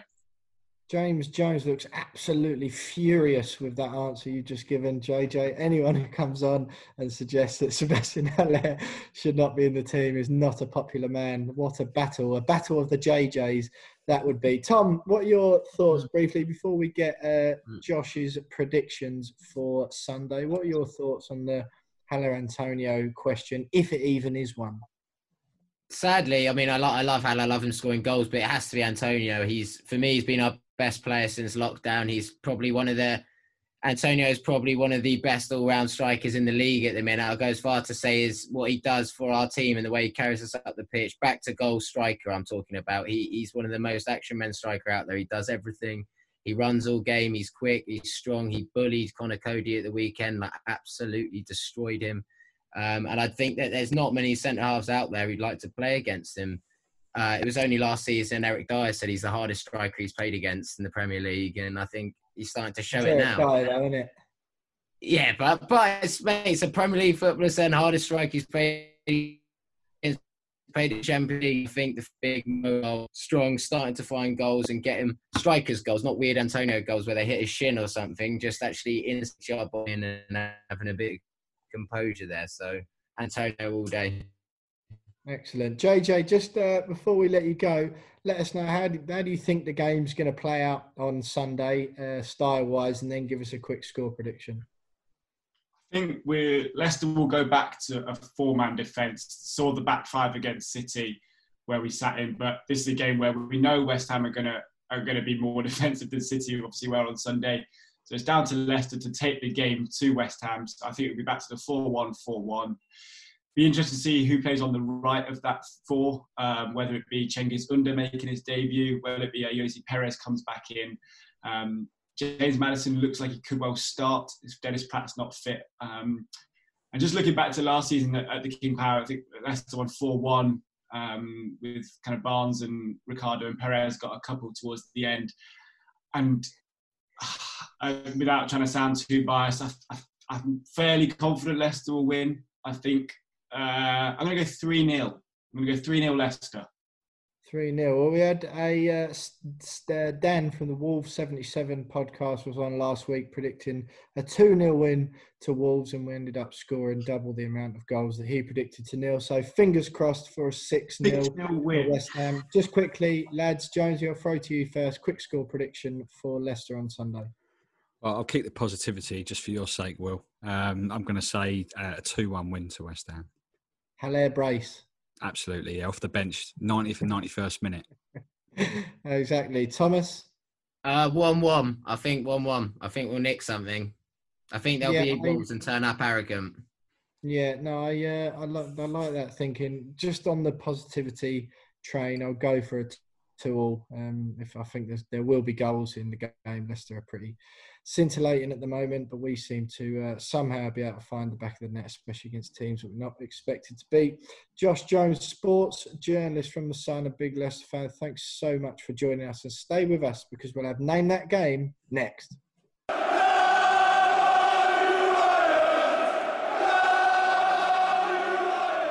So, Josh Jones, sports journalist and big Leicester City fan, predicting a 3-0 win for Leicester. Very confident, just as Dan from the Wolves 77 podcast was last week. West Ham obviously upset him. I did text the guys from the Wolves 77 and ask for Dan to be our guest on the Opposition View every time we play the Midlands side. We haven't had JJ on before. So yet to see what's going to happen on Sunday, a lunchtime kickoff at the King Power Stadium. However, competition is hotting up over on the We Are West Ham Name of That Game league table as well. I am quizmaster this week for the quiz that has replaced the Road Mystery Players quiz. I will be picking, the quizmaster each week picks a West Ham match from history, and the boys have got to guess pieces of information about that game in descending order. I will start by giving an obscure piece of information about the game, and then it's up to the boys to give me the scoreline, one opposition goal scorer, West Ham goal scorer, the stadium it was played in, the opponent, and the season. It's a point for each one of those pieces of information the lads can give me. They can interrupt at any time. At the moment, James Jones is smashing it, 9 points to my 3, and Tom Edwards is on 2. I'm the quizmaster this week, so no chance for me to get any points. James could extend his lead, or Tom could make it a lot tighter and close that gap on Jonesy. So without further ado, I will start. Lads, fingers on the buzzers. The obscure fact or piece of information about this game is that West Ham went into this match off of the back of 3 consecutive 4-0 defeats. James Jones, for those of you not watching on YouTube, hands on the head, but staying silent as ever. Tom scratching his chin with a pencil. The scoreline, fact number 2, was 2-1. The next piece of information required, if you want to guess, boys, for the chance to win the first point, is an opposition goal scorer. No guesses from the boys. So, the opposition goal scorer was Roque Santa Cruz. Yeah. Thomas Edwards. So, the next piece of information I need from you, Tom, is you need to give me one of the West Ham goal scorers. Freddie Sears? That is correct. Tom Edwards, that is 1 point to you. James Jones, it throws over to you to give me the stadium. Upton Park. That is correct. That is 1-1. James Jones gets the stadium correct. Tom Edwards, it throws to you for the opponent. Blackburn. That is correct. Tom Edwards makes it 2-1 with Blackburn. One piece of information required, James, to take it to a tiebreaker. James Jones, can you tell me what season the game I am talking about took place? I'm gonna. James has thrust his head down towards the desk. 2009-10. James Jones to take it to a tiebreaker. That is incorrect. Tom Edwards, you have won for the evening. There will be no tiebreaker. Yeah. However, to make it 3-1 to you, Tom Edwards, can you give me the season in which this game took place? Is it 07, 08? Tom Edwards, what a shout. He makes it Yeah. 3-1 on the night. What a performance from Needed Tom. it. Total score for the season goes up to 5 points for Tom with that. 3-1. Jonesy on the end of it for the first time. But Tom, great shout. I don't know if you were at that game or not. I vividly remember it. Class diving header. Freddie Sears had a shot saved by Brad Friedel, and then he nodded home the rebound. The boy from Hornchurch. It never really happened for Freddie after that, but it was a great moment for those of us at West Ham who love homegrown talent doing well. It was exactly that, mate. I remember it. It's one of those, for some reason, it's just stuck out so well. It's a good choice. Good choice from you. The moment he scored, he slid right in the corner of his celebration. I think Brooking, where I sat, Trevor Brooking and a few of the old boys were actually in some of the boxes, and it just felt like a proper West Ham old school family day. And it was quality, mate. It really was. It was. We had a bit of a good record against Blackburn at that time. Jonesy, I'm not going to do the rugby joke this week because I feel like for those listening, and even for me as the one who keeps saying it, that has officially got old now. But were you at the game? I was there. I remember it very, very clearly because I remember turning to my brother, who then was probably only about 11 or 12, and going, remember this kid, mate, this kid's going to be a star. And that's why I remember it so clearly, because I ended up being very, very wrong.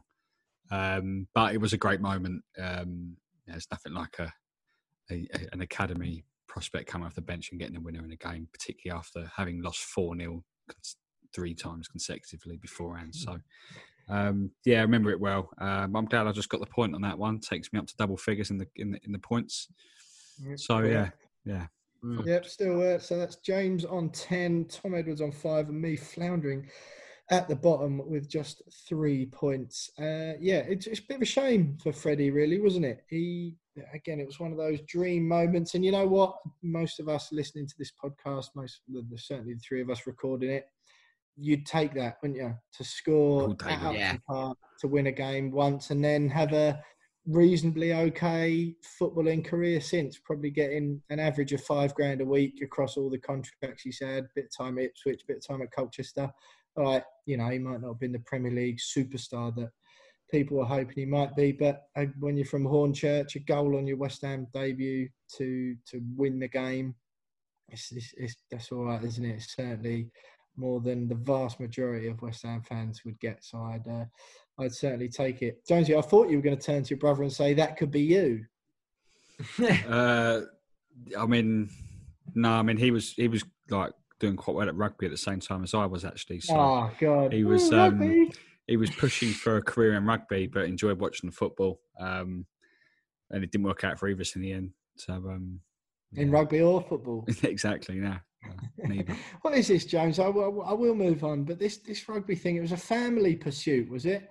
Are you far less football than you've actually let on this whole time?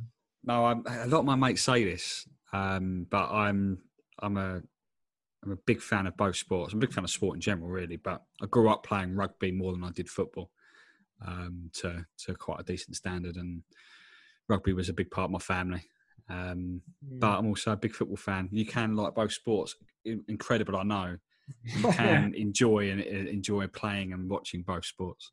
Madness. No, I know, but those people, I've spent most of the last week with a mouthful of sand being smashed into the ocean floor whilst trying to stand up on a surfboard in the ocean off of the Algarve. However, it just seems, even though it's a completely far-fetched notion that I would be a surfer to those people who know me, it still seems more fathomable or feasible than watching you on a rugby pitch.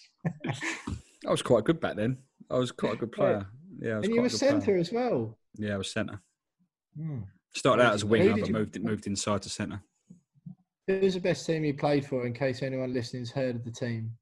I didn't play for anyone massive. I played for my local team, Woodford, which I'm sure some listeners would have heard of. But played against Saracens at youth level. But played against some decent sides. Got to the Essex Cup final once.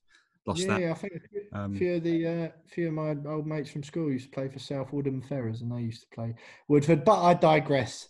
Too much rugby chat for the We Are West Ham podcast. That's nearly it for this evening's show. It's been a long one by accident, I must admit, once again. But just one more segment, so stay with us because we've got the We Are West Ham Women segment next. And we haven't got the We Are West Ham Women segment. I keep saying we're going to have the We Are West Ham Women segment because that's an idea that Tom came up with a few weeks ago. He wants us to do a women's version of this podcast. We've just got the West Ham Women segment next.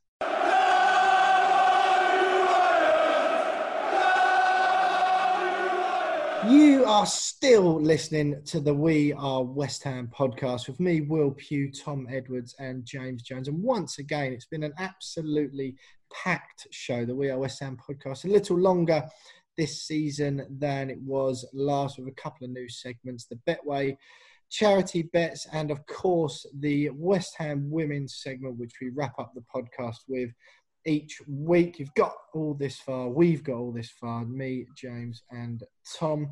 So stay with us just for this last little bit. It's been a busy week for the women. No WSL action or no domestic women's football action. They're all off on an international break at the moment, playing qualifiers for next summer's Euro 21, which is being held in England. It was a busy week. We ran through where all the West Ham girls were off to last week. And Alicia Lehmann scored the winner for Switzerland against Belgium in their Euro 21 qualifier on Tuesday, which put Switzerland top of Group H. Good stuff for Alicia. Jonesy, your personal favourite player of the season, Czech Footballer of the Year, Katarina Svitkova. I think she had a run out as well. Yeah, my favourite player in the squad. I mean, Czech Footballer of the Year. I mean, you can't get any better than that, can you? So,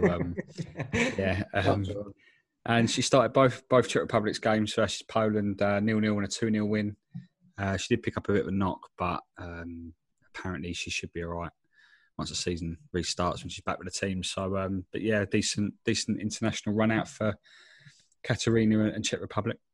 That's all you got hope for, isn't it? The Matt Beard, the manager of the women's team, just hoping with all international breaks that they come back not with no injuries. Tom, Kenza Dali, I don't think had much of a chance to pick up an injury. She didn't actually play I think she played half an hour across France's 2 games. Am I right? Mate. Yeah. So France played twice, and she didn't feature in their first win in a 2-0 win against Serbia. But she did get a 30-minute run out when they beat North Macedonia 7-0, the mighty North Macedonia. It's probably good for the club that she's come back fit, and I'm sure she'll get another chance if France is playing some good stuff at the minute. Exactly. The one thing that did really impress me when I was keeping up to date with all the girls' action this week was the 21-year-old Leanne Kiernan. She got a 20th Irish cap. I mean, they were unfortunate. They lost 3-0 away to Germany, which puts Ireland second in Group I behind the Germans. But 20 international caps at the age of 21 is some impressive feat for Leanne there. And Molly and Rosie Comita, who came on the podcast last season, are good friends of Leanne from their time at West Ham, and so she's a great girl as well. And just congratulations, while we're on the topic, actually, to Rosie Comita, who's come out of retirement and is lining up for Championship side Watford. Now, some great training shots of Rosie the other day. So we wish Rosie the best of luck and hope to speak to her again on the We Are West Ham podcast later on this season. 2 more, Grace Fisk and Rachel Daly, were part of England's training camp at St George's Park. The Lionesses, Phil Neville's team, had some training games. Obviously, England are already qualified for next summer's tournaments as they are hosts, but the girls got together anyway for a training camp. Lads, one bit of a busy international weekend, but one thing we've spoken before on the podcast, especially when it was a radio station before, Jonesy, we've done a couple of things on general mental health awareness. We're both big advocates of it, as I know you are, Tom, as well. And you know, we're encouraging, obviously, you earlier, Jonesy, encouraging people to check themselves for physical illnesses in line with the stuff you're doing this season for the Dylan Tombides Foundation. But important for everyone listening as well to, you know, check themselves mentally. It's much more of a mainstream thing these days. We always hope that everyone listening has got someone to talk to, and if they haven't, they can certainly reach out to us here at wearewesthampod@gmail.com. If ever there's problems, obviously talk to someone. However, the Squad Goals documentary is running on the BBC Three at the moment. It's available to watch through iPlayer, and it's an in-depth documentary on women's football. West Ham obviously feature heavily in the documentary, and a recent footage emerged this week from the documentary of West Ham women's captain Gilly Flaherty talking about her attempt to take her own life 10 years ago. So we'll listen to that. You can listen to that clip here. I'm bubbly, do you know what I mean? I'm outgoing, I'm always smiling and always happy, and that's how I am now. But that wasn't how I was 11 years ago. I remember being 16 and a coach telling me that I was fat, basically. I was living away from home. I wasn't close to my family at all. And then obviously I was dealing with the fact that I knew deep down that I was gay and I didn't know how to handle that. So there was a range of things that I was dealing with, and to be honest, completely honest, I didn't deal with them, really. Was there a point where things got really bad? Yeah, there was a point when I made the decision that I was going to take an overdose at 17. And yes, sorry. Don't apologise at all. It's a huge thing that you're talking about.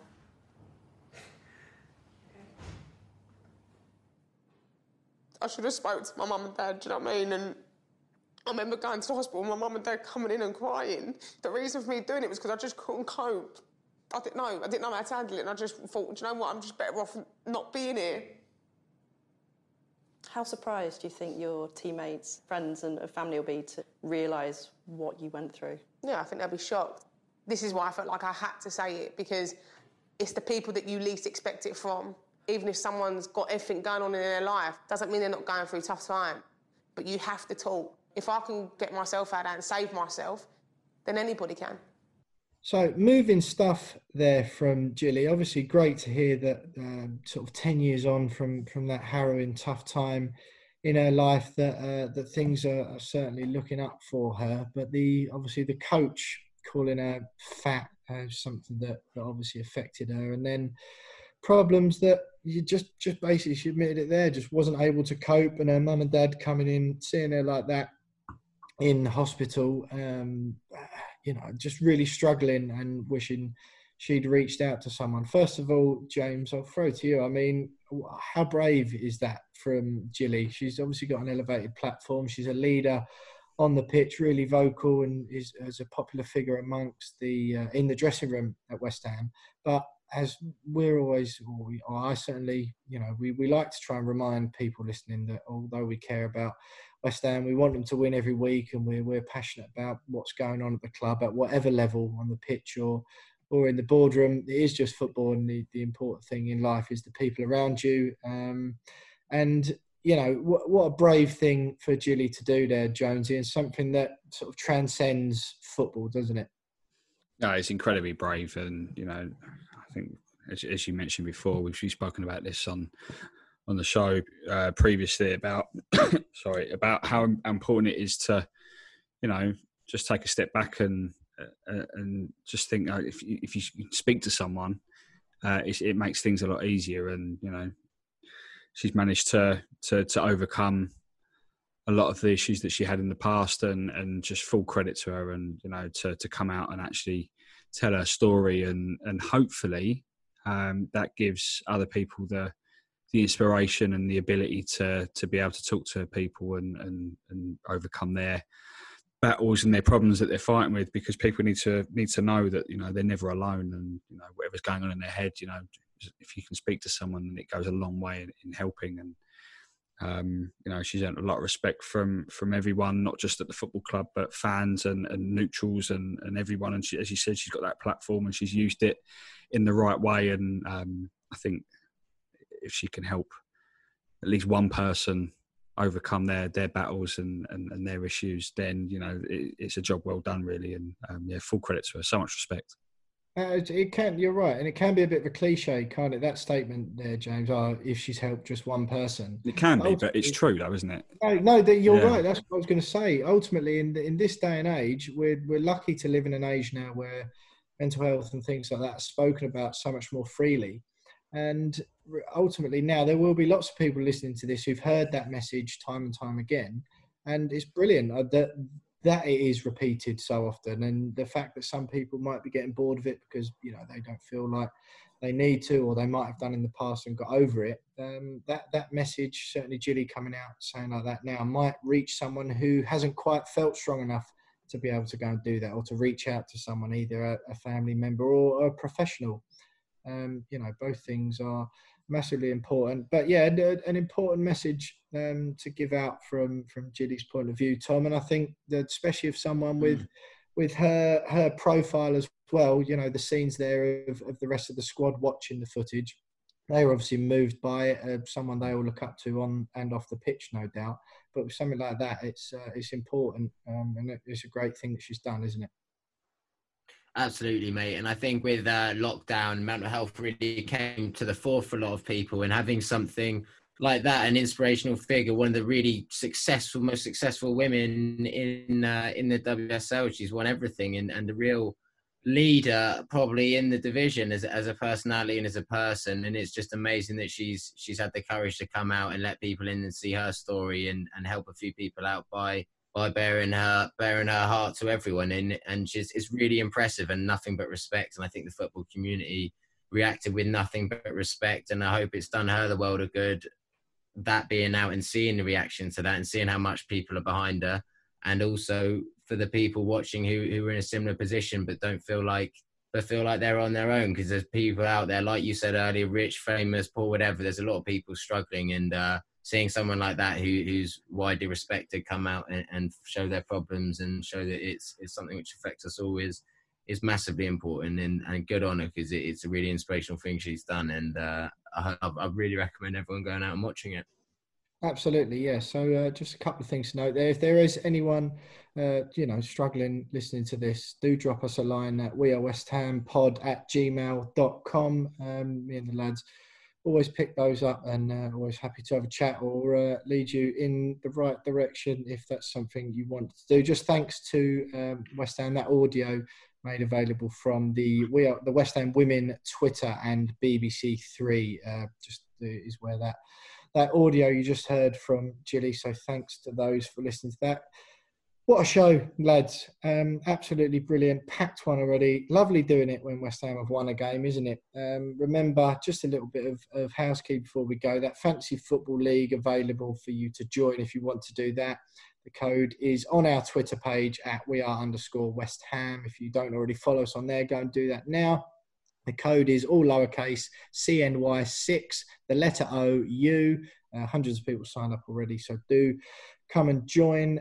Follow us on Twitter, like I just said, at @weare_West Ham. Follow us on Instagram as well. What we do like, we say it every week, is if you can give us a review, 5 stars, and a written review is lovely on all of the platforms on which you currently listen or watch We Are West Ham. Like, rate, subscribe, whatever it is.